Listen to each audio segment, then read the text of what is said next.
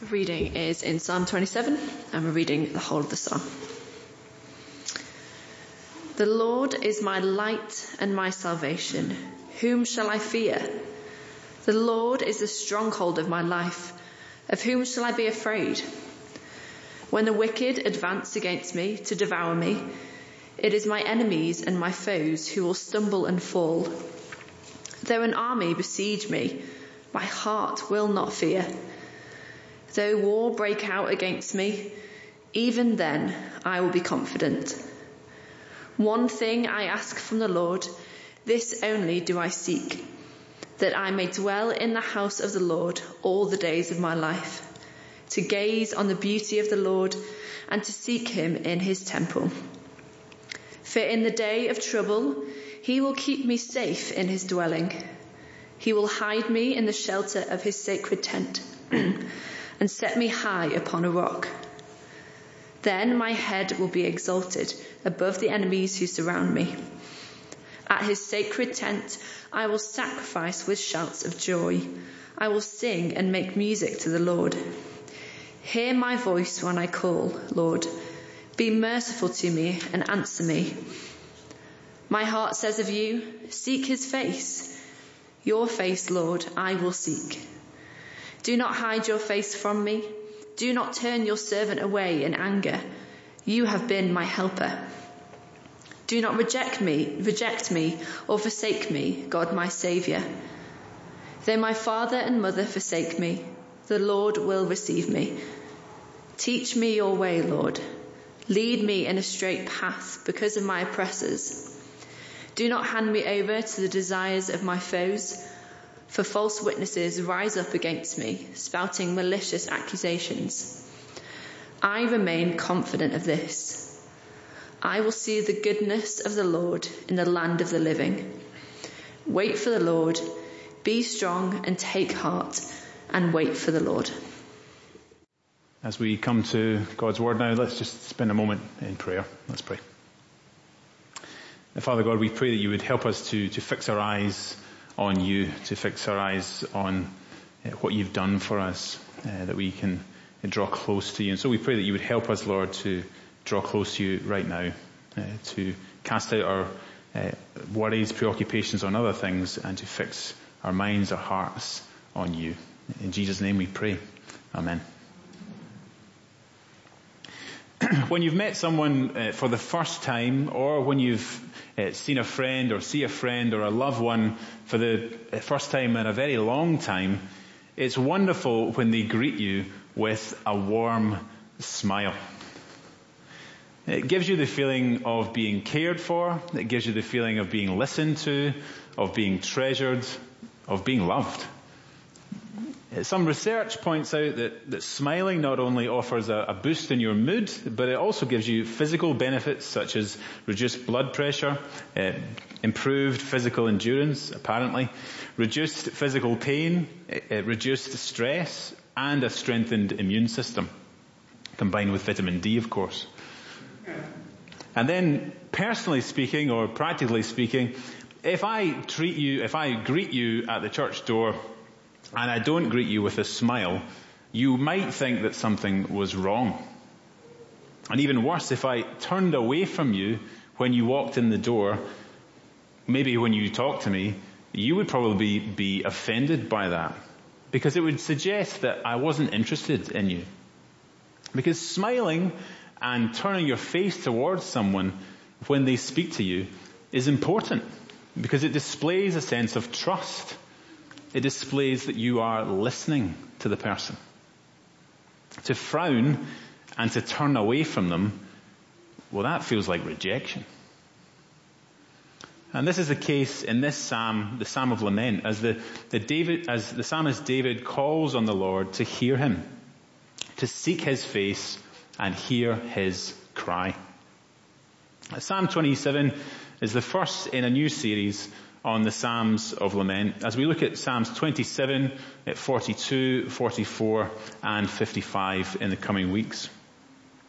In Psalm 27, the themes of fear and forsakenness rise up out of it. And indeed, these are themes that rise up out of our lives too, don't they? The feeling of fear and the feelings of being forgotten. Being forgotten by the Lord. Yet we'll see how David deals with his fears and indeed how we can deal with ours. As he says, and we can say along with him, I shall not fear because the Lord will strengthen me, he will support me, and he will save me. I shall not fear because the Lord will strengthen me, support me, and save me.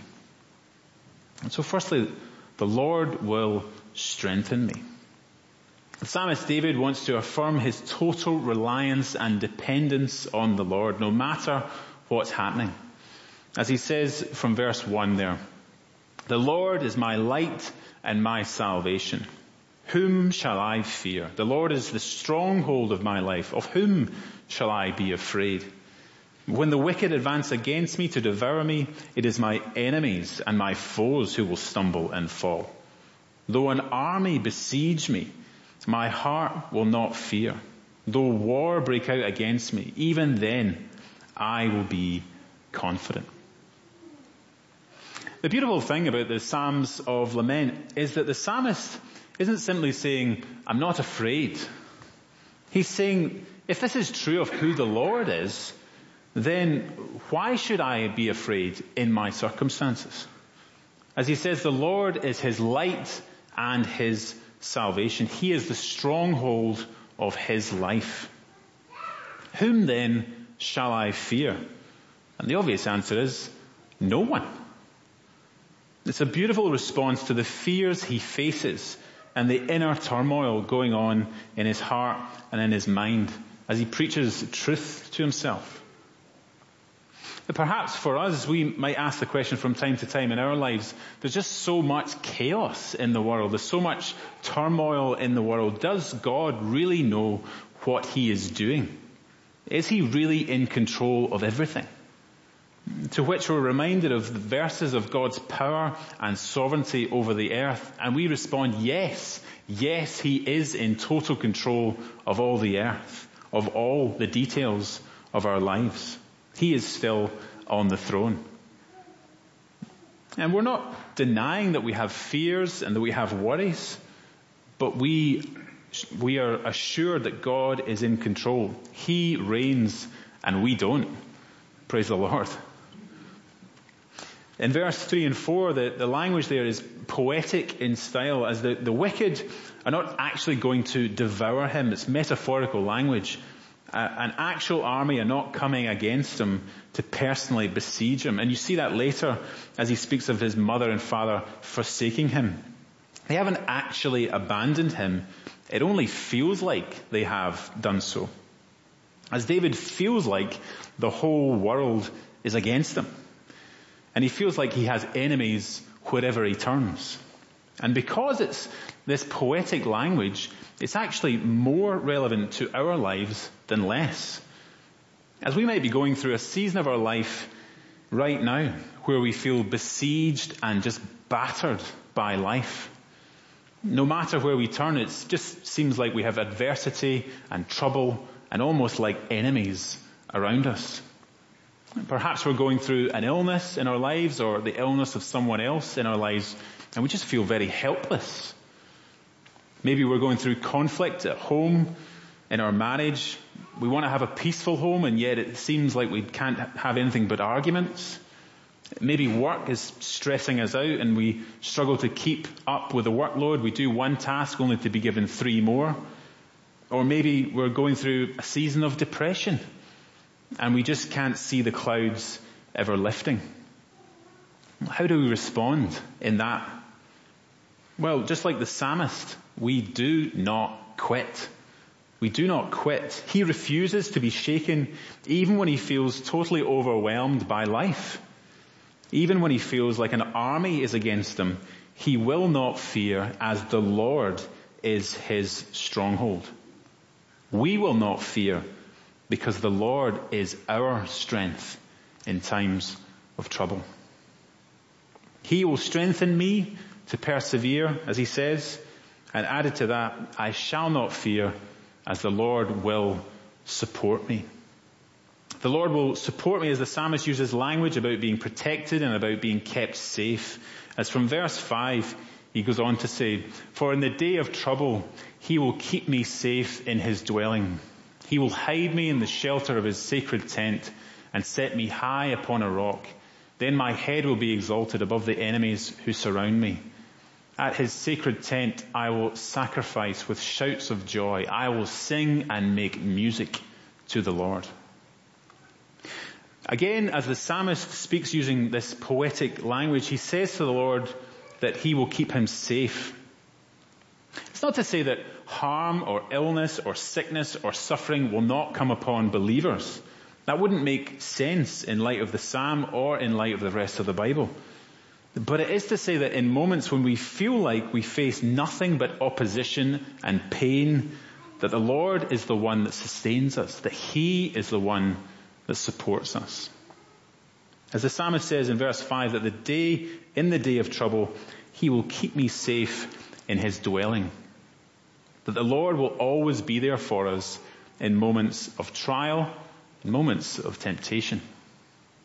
And the language David uses just reinforces how much we can depend on the Lord, as he says that the Lord will keep him safe in his dwelling, that he will hide me and can find shelter in his tent, as the tent symbolizes the presence, the intimate presence of the Lord, that the Lord will set me on a rock, symbolizing that protection and safety and security.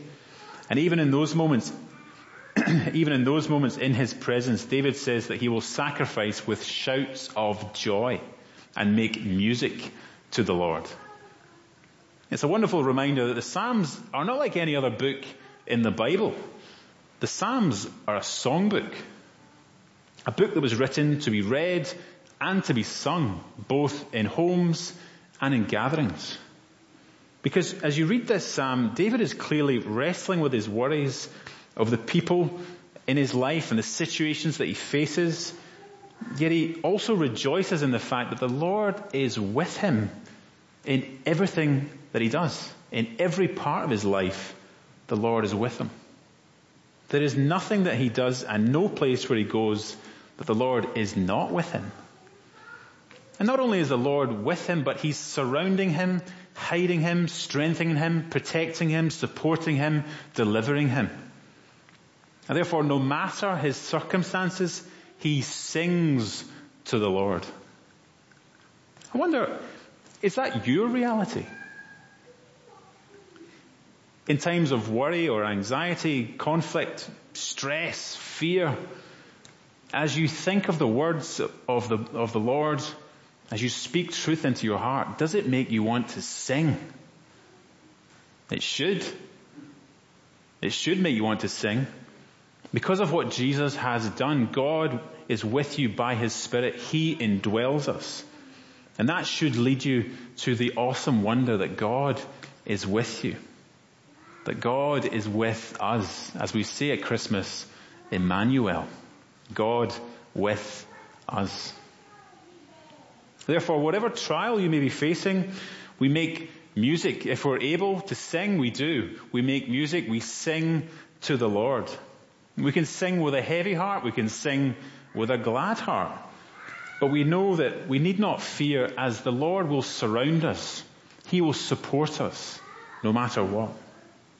As in times of trouble, the Lord will strengthen me. He will strengthen me, he will support me, and lastly, he will save me. The tone of the second part of the psalm from verse 7 is really dramatic. As from verse 7, David calls out to the Lord, saying, "Hear my voice when I call, Lord. Be merciful to me and answer me. My heart says of you, seek his face. Your face, Lord, I will seek. Do not hide your face from me. Do not turn your servant away in anger. You have been my helper. Do not reject me or forsake me, God my Savior. Though my father and mother forsake me, the Lord will receive me. Teach me your way, Lord. Lead me in a straight path because of my oppressors. Do not hand me over to the desires of my foes, or false witnesses rise up against me, spouting malicious accusations." In a heartfelt cry, David calls out to the Lord and pleads with him. He pleads with him to hear his prayer, to hear him and be merciful to him. Then there's a call both for God to seek the psalmist's face and that David would seek the Lord's face as well. This is a heartfelt cry as he feels that the Lord has truly abandoned him, that he has stopped listening to him. In his grief and in his anxiety and his fear, it feels to David as though God has turned away from him. And that's often the case, isn't it, when we're suffering, when we're grieving, that it feels like the Lord no longer cares, that he has turned away from us, that he has stopped hearing our prayers and his face is against us. And that in a sense his heart has grown cold to us. And therefore, going through his feeling of painful abandonment, David calls on the Lord not to hide his face from him, that the Lord wouldn't be angry with him as he has helped him thus far. And so he pleads with the Lord to keep on helping him, to keep on shining the light of his face towards him and to hear him. He calls on the Lord in the second part of verse 9, "Don't reject me or forsake me by turning your face away from me." And we all know what it's like when someone in our lives doesn't want to listen to you. They literally turn away from you. They turn their head from you. They turn their face from you. They don't want to listen to you. And that might be the case for some people in our lives today, as we might be going through a very difficult marriage at the moment, and our spouse just doesn't seem interested in anything we have to say. And so they painfully turn away from us when we speak to them. Or maybe we've got challenging children and they just turn their heads away from us when we try and encourage them or speak advice to them, thinking that they would know better. Or a boss who just doesn't listen to us when we try and speak to them, give them advice of some sort. Then in verse 10 there, David uses the metaphorical language of that sense of being forsaken, even stronger, being forsaken by his father and mother. Yet sadly, for some of us, that is exactly what it is really like, to literally be abandoned, to have that feeling of abandonment by a father or a mother, or both, with the heartbreak and emotional drainage damage that can cause. But there's also the reassurance there, as David says in verse 10, "Though my father and mother forsake me, the Lord will receive me." As because David is sure of the Lord's love for him, he calls on him in verse 11 to teach him and lead him, that he would follow in God's ways all of his life, that his heart would be attuned to the things of God and not the things of the world. Therefore, he asks the Lord, and we ask the Lord today, to teach us and lead us in every part of our lives. But you have to ask, well, how can we ask that? Most of us are not from a Jewish background, and we're not King David as the king of Israel, so that we can apply this text directly to our lives. We can apply it, however, as we look at our own hearts and look at David's heart in verse 12, as David's final plea to the Lord is this: "Do not hand me over to the desires of my foes, or false witnesses rise up against me, spouting malicious accusations." Because there was one king who was handed over to the desires of his foes. There was one king who was given over to false witnesses who rose up against him. There was one king who was handed over as the crowds spouted malicious accusations towards him. That is King Jesus Christ. He wasn't just King of the Jews, but he was the King of the whole world, the King of heaven. He is the King of glory who came from heaven and died a criminal's death on the cross. That he was forsaken on the cross that the Father's face was turned away as he bore the sins of his people upon the cross. But on the third day he rose again and ascended to heaven and sits at the right hand of the Father. And so when we trust in Jesus, this prayer becomes our prayer, as we can join him as the true King in the line of David and look at verse 4 to say, "One thing I ask from the Lord, this only do I seek, that I may dwell in the house of the Lord all the days of my life, to gaze on the beauty of the Lord and to seek him in his temple."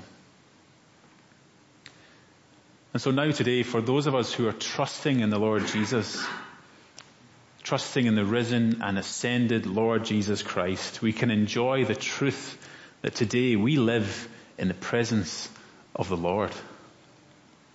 Theologians call it coram Deo, that is, to live before the face of God. And therefore we can say, "I shall not fear as I live before his face." I shall not fear as I live before his face. I shall not fear, as it says in Psalm 139, "Where can I go from your presence?" Answer, nowhere. Because God is with you. God is with us. And his face is turned towards you. His face is turned towards you in your illness. His face is turned towards you in your anxiety. His face is turned towards you in your depression. His face is turned towards you in your loneliness. His face is turned towards you in the difficulties of your marriage. His face is turned towards you as you parent your children. His face is turned towards you as you struggle at work, as you struggle at home, as you drive your car, as you go shopping, as you walk your dog. The Lord's face shines towards you. Whatever we do, we live before the face of God. Therefore, the call is not just to try harder and read your Bible more and pray a bit more. No, it is a much greater vision, because we live every day and every way before the face of God. We live in his presence. And so whether you're a plumber or a pastor, an evangelist or an engineer, a missionary or a mum who's a missionary, we live before the face of God. We live with him. As our whole lives should give glory to God. And therefore we can live lives of integrity, as God is always with us. He's always with us. It means that if your girlfriend turns to you and asks, "Are you nervous about meeting my dad?" The answer is no, because I will be who I am and not become someone I'm not. Because I am who I am and not someone else. Because I live before the face of God. As living before God's face helps us to live holy and happy lives, as we live for our Heavenly Father's pleasure. Because his face is always turned towards us because of Jesus. His face is turned towards us, his kindness shines upon us, and he smiles towards us. Therefore we delight in the truth, as it says at the end of the psalm in verse 13 and 14. "I remain confident of this. I will see the goodness of the Lord in the land of the living. Wait for the Lord. Be strong and take heart and wait for the Lord." We wait on the Lord and our hearts are strengthened. Our hearts are strengthened because we're confident that we will see the goodness of the Lord in the new creation. As we gaze upon the beauty of the Lord and will see our Lord Jesus face to face. What a glorious day that will be. Let's pray together. Our gracious God and loving Heavenly Father, we thank you for your love for us. We thank you that you shine your smiling face towards us because of Jesus Christ, your Son that gave his life for us, that we can come into your presence and receive your love.